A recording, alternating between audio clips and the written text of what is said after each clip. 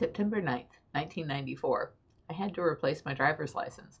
I don't know what happened to my original driver's license. I found this old license tucked into a checkbook cover on August 25th of 2019 and don't remember when the duplicate was issued, if they ever took a new photo, probably, or if it was really the one from a week after I married Don.